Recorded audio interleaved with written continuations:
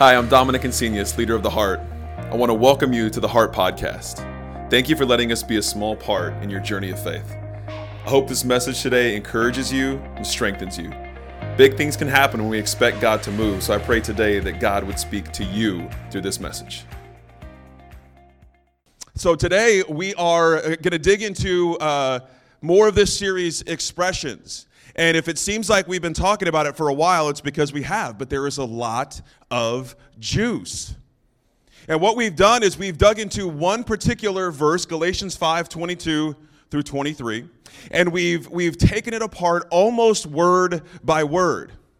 And to really understand maybe what the author was trying to say with this particular verse. And it's one of the more famous verses. You may have heard of it before, or if you grew up in church, might have heard it before. It refers to the fruit of the Spirit. The fruit of the Spirit. And for some of us, depending on how you grew up or which church you went to or didn't go to, the Holy Spirit can be kind of a touchy, a sticky topic to address. Because the Holy Spirit can be kind of the mysterious thing that we're not quite sure what it is or where it is, or are we supposed to pray to the Holy Spirit? Are you supposed to pray to God? Or where does the Holy Spirit fit in? So we've been kind of addressing that over the past couple of weeks, and if you haven't heard or haven't been here, I kind of want to give you a quick little one hit on what it means when the Bible refers to the Holy Spirit. The Holy Spirit, put simply, is the wind of God, the breath of God, God's presence on earth. The word spirit, if we untranslate it back to the original language, that word spirit is more a word for like wind or breath. So it's God's presence, God's breath, what God is doing on earth. That's what is referred to as the Holy Spirit.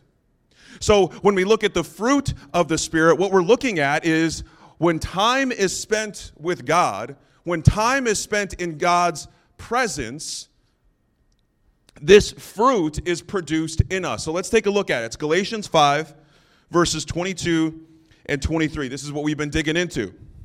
You guys are going to have this memorized by the end of this series. But the fruit produced by the Holy Spirit within you is divine love. Okay? That's what it is. The fruit produced by the Holy Spirit within you is divine love. But watch this. Here are all of its varied expressions. So what we go into, the fruit that we have been talking about over the last couple of weeks, these are different expressions of divine love within us produced by the Holy Spirit. And here's what it is. It's joy that overflows. It's peace that subdues. It's patience that endures. Kindness and action, a life full of virtue, faith that prevails, gentleness of heart, and strength of spirit. Never set the law above these qualities, for they are meant to be limitless. I like that last part because it shows what is important to this particular author. This particular author, his name is Paul. He was writing a letter to a group of people. And he was talking to them about the Holy Spirit. And so he's giving them, look, when you spend time with God, the Holy Spirit within you, it produces love, divine love, and all of these different expressions. Watch how many different ways God's divine love can be expressed through you. And then after he lists them, he says, never set the law above these things. That is a big statement. Here's why. Because the ancient Jewish people and the people trying to follow this new way of Jesus, this new way of life, this new way of the Messiah that God sent, the law was very important to them. That's how they knew they were doing what God wanted them to do, because they would follow the law, the religious law. If you did this, then you had to sacrifice this animal. If you committed this sin, then you would sacrifice this animal. You'd memorize the 10 Commandments. This is the law. This is what we are supposed to do.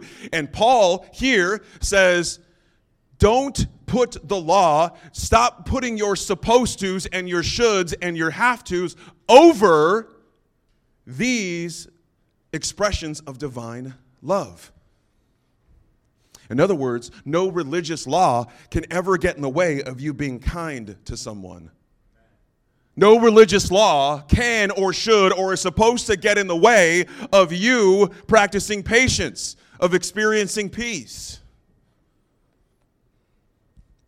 So today, I want to dig into the particular one of a life full of virtue. Or in a few other translations, that is translated as goodness.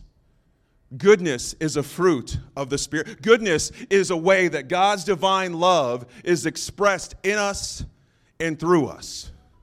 And I got to tell you guys, I got to be honest with you, this was challenging for me this week.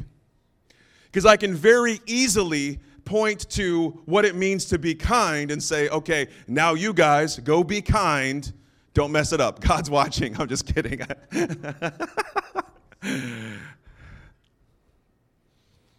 But when it comes to goodness, well, what does it mean to be good? Good according to whom? According to whose standards? According to what law? I just told you to not set the law above it, and then it tells us to be good, that goodness is God's divine love expressed in us, but good according to whom? My being good is different than your being good, probably, maybe.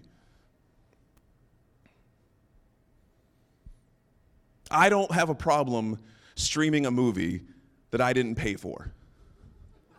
You might have a problem with that. Morally, I am fine with that. Morally, I am fine with you giving me your password to HBO Go, HBO Max, and I never have to pay for it. I am morally fine with that. I'm not saying you should be. Maybe you are. Maybe you're not. So how do we know? How do we know what is good? So we were doing some research, okay? There's a group of us, a team of us that kind of dig into the series. We talk through some of the ideas that, can you imagine if it was just me coming up with this? Terrible. So we have a group of, there's 5 of us, and we kind of get together every couple of weeks and say, okay, goodness is coming up. How are we going to talk about that? And then I put it on their shoulders. Now it's their burden to bear. And so we looked up like, okay, well, goodness seems a lot like kindness. You're just good to people. So if goodness is kindness, then we don't need to talk about it again. But it's interesting because goodness is subtly different than kindness. I'm going to tell you how. Kindness is an external act to someone else, okay? You are kind to someone. Goodness is doing the right thing all the time. Doing the right thing. What is the right thing to do? Some people, they walk by a piece of trash and they feel like the right thing to do is to pick that up and throw it away. That's not kind to anyone. It might be kind to earth. That's not kind to anyone, though. That is a good thing to do, and that is the morally right thing to do. So, what is the morally right thing to do? What is the right thing to do? I wish I could tell you, because I get it wrong all the time. Pro, get it wronger. You know what I mean? And what's crazy about getting it wrong is I ask myself what is the right thing to do. Growing up, I would obsess what's the right thing to do, but not always with the right intentions. I would want to do the right thing so that people would see me doing the right thing, and people think that I'm a good person because they saw me doing the right thing. Is anyone else brave enough to admit that they did that or do that? Just me and Ricky? Ricky barely raised his hand. Sorry for calling you out. He took it back quick, too, and It's got to be subtle movements, otherwise I'll call you out, I guess. Maybe that's why people don't raise their hands anymore, now that I'm thinking about it. What am I going to raise my hand and have Dom call me out? Who's got anxiety, depression? No.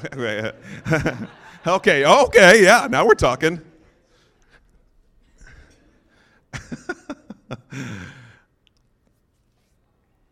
So how do we know what the right thing is to do? And I think part of the problem, at least for me, and this is my therapy, okay? I'm just working this out. I'm living life just like y'all are. Part of the problem when it comes to doing the right thing for me is that doing the right thing, it implies if there's a right way to do something, that means the other way is what? Anybody? Easy answer. Wrong. I mean, you're right. The answer was wrong. If we're looking for the right thing to do, that means if we don't do the right thing, then we get stressed out because now we're doing the wrong thing. And I want to invite you today. Over the past couple of weeks, I've been telling you, stop calling yourself an impatient person. You're a complicated person. Sometimes you're impatient, but you can practice patience, right? You can activate peace. Well, I want to tell you today, you can trust your instincts.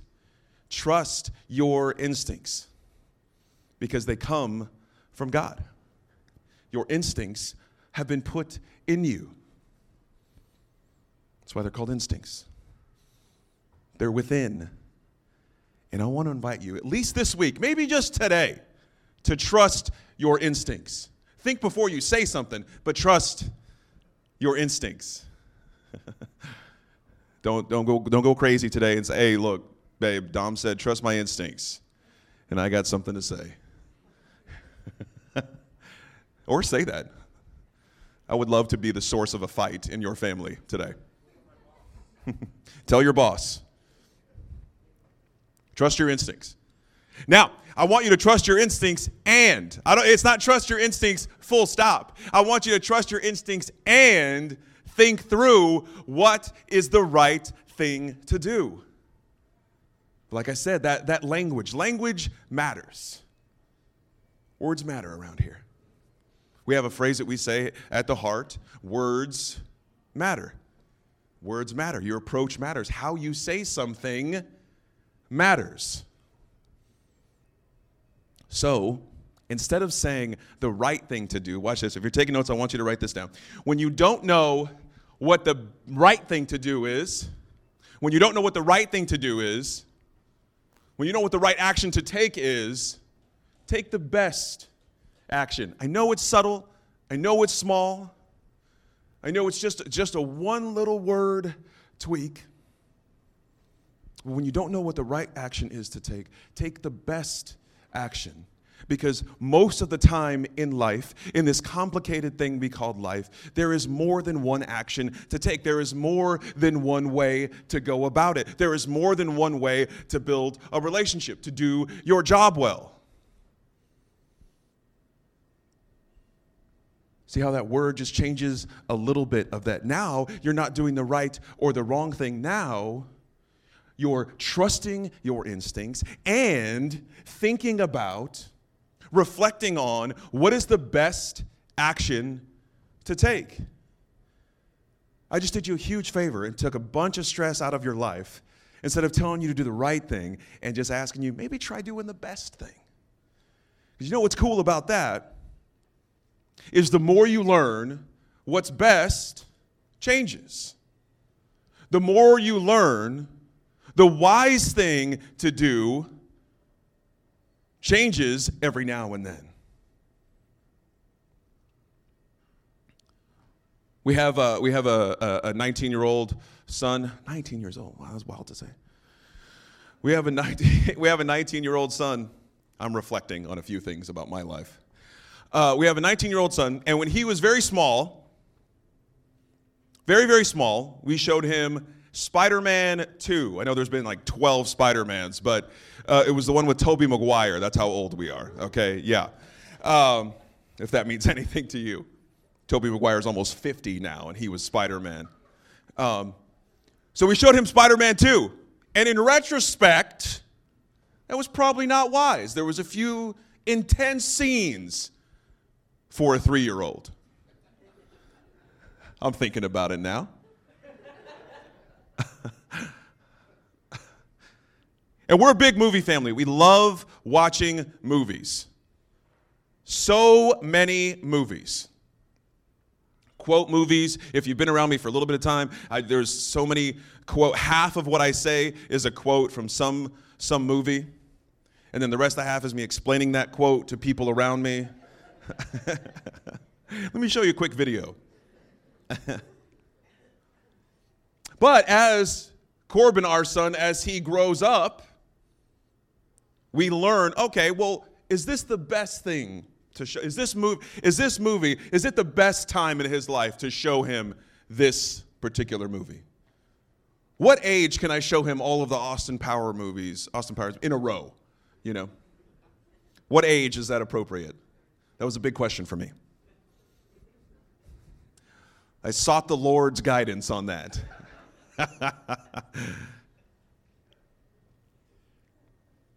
But just as Corbin was growing and our wisdom grew along with that, and we decided what is the best thing to do, that's the same with anything that's going on in your life, any of the relationships that you have in your life, any of the things that you're working towards at your job or your business, any of the things that you're doing maybe for your spiritual growth, your spiritual health, any of the people that you're working with. What is the best way to approach that?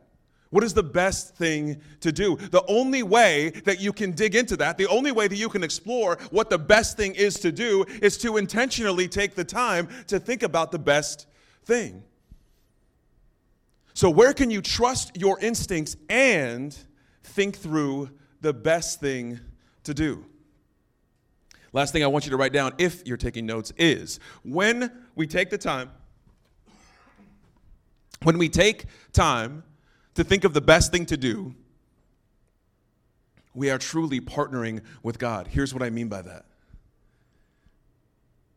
Is being good, living a life of virtue, is a fruit of the Spirit. Living a life of virtue is a direct effect of spending time, intentionally taking time to be in the presence of God. And when we do that, when we take time to be in the presence of God, that goodness, that moral goodness, that life of virtue is expressed through us. Now we get to be this, and I'm talking about good, sorry, this is not meant to, I'm talking about good for goodness sake. You know what I'm saying? Not like how Dom was when he was in his teens, where I was good for making sure people could see that I was good. Good for Dom's sake, you know? Can everybody see me? Can everybody hear me? Good for the sake of being good. Kindness is an act to someone, right? Goodness is what is best for the group, for everyone.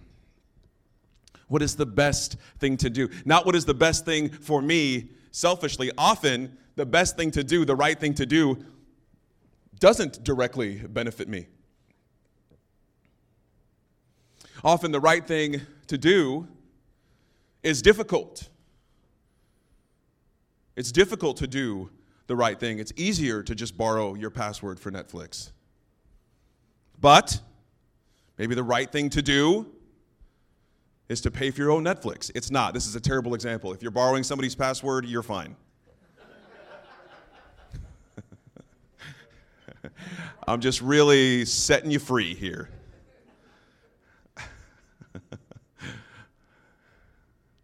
Netflix is fine with it too. Otherwise, they'd hunt you down. So I don't know why I got on this Netflix kick. I'm really on it now. I'm really on it.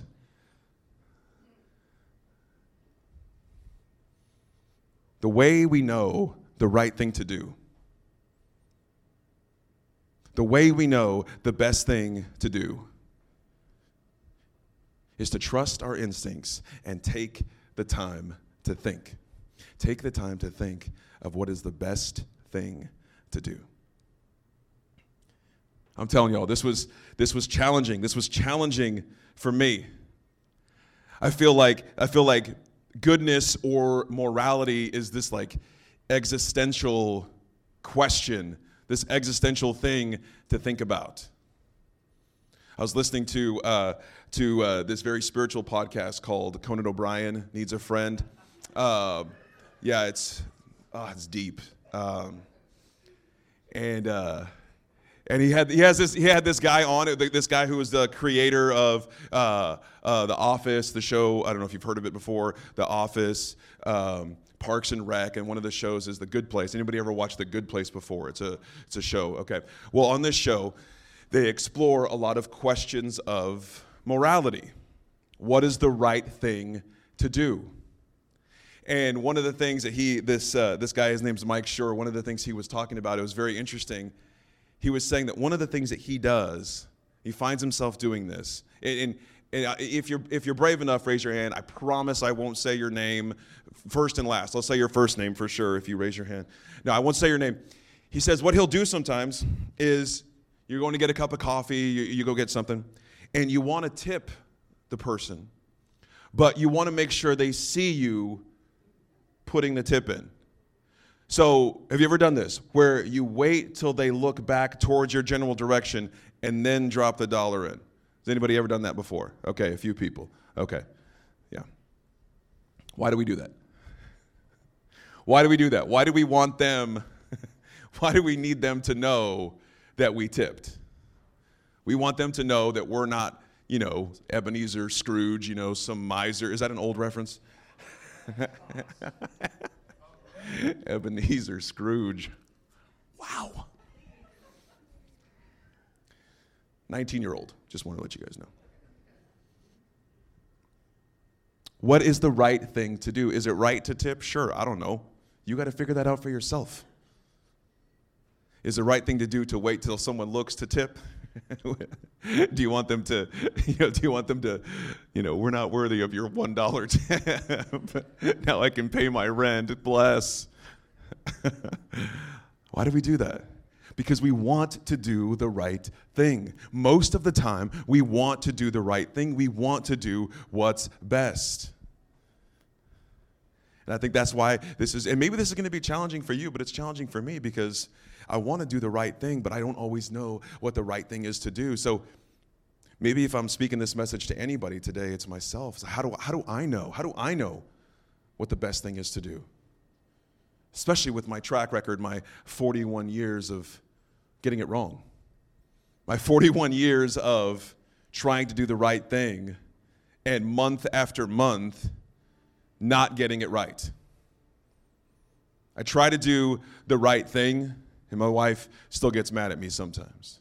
Try to do the right thing, and I still get on my son's nerves sometimes, very rarely, sometimes. Try to do the right thing, and I still hurt people's feelings that I love. I try to do the right thing, and I make a mistake. So it's not a matter of you're always going to get it right. That's impossible. Set yourself free from that. You're not going to get it right, but there is hope because it's not a matter of you have to be good. It's a matter of we can be good. We can live a life of virtue. You want to know how I know? Because in Galatians 5:22 and 23, it says that we are able to live a life of virtue because that is part of God's divine love, and that is expressed through us and in us by the presence of God on earth. So you don't have to worry about go out today and make sure that you are good. It's all on you. Good luck out there, because people are mean and rotten, and you're going to have to deal with it. So good luck. No, it's way more hopeful than that. We have God with us. We have God in us, and God's divine love in us is expressed as joy, expressed as peace. It's expressed as patience, expressed as kindness, and it's expressed as goodness. That's how I know that you and I can live a life of virtue, that we can live a life of being good, is by taking the time. We trust our instincts, and we take the time to think of what is the best thing. If you could, I want you to bow your heads for a moment and close your eyes. I want to pray with us this morning. God, we are so grateful that you are good. God, we're grateful that you trust us so much. You give us your divine love, and you express it through us to the people around us, to ourselves, to the lives that we live. God, thank you for growing our faith. I pray that we would be bold this week, and we would trust the instincts that you have put in us, and at the same time, take the time to think about what is the best thing to do. We thank you for that, God.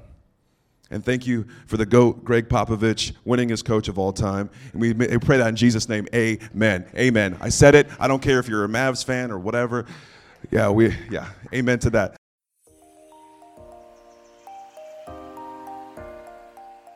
Thanks for listening to the Heart Podcast. At the Heart, we like to say you don't have to go to church here to go to church here. That means you are already part of the community just by listening to the message today. If today's message connected with you, we want to invite you to share it with someone who may benefit from it. We would love to be a part of your journey of faith. Please visit us online at www.theheart.church/next to see what your next step may be. And if you live near San Marcos, Texas, we would like to invite you to visit us in person this Sunday morning at 10 a.m. at Evo Springtown. Remember to be bold this week and connect with those around you. It's how your relationships grow and how your faith grows.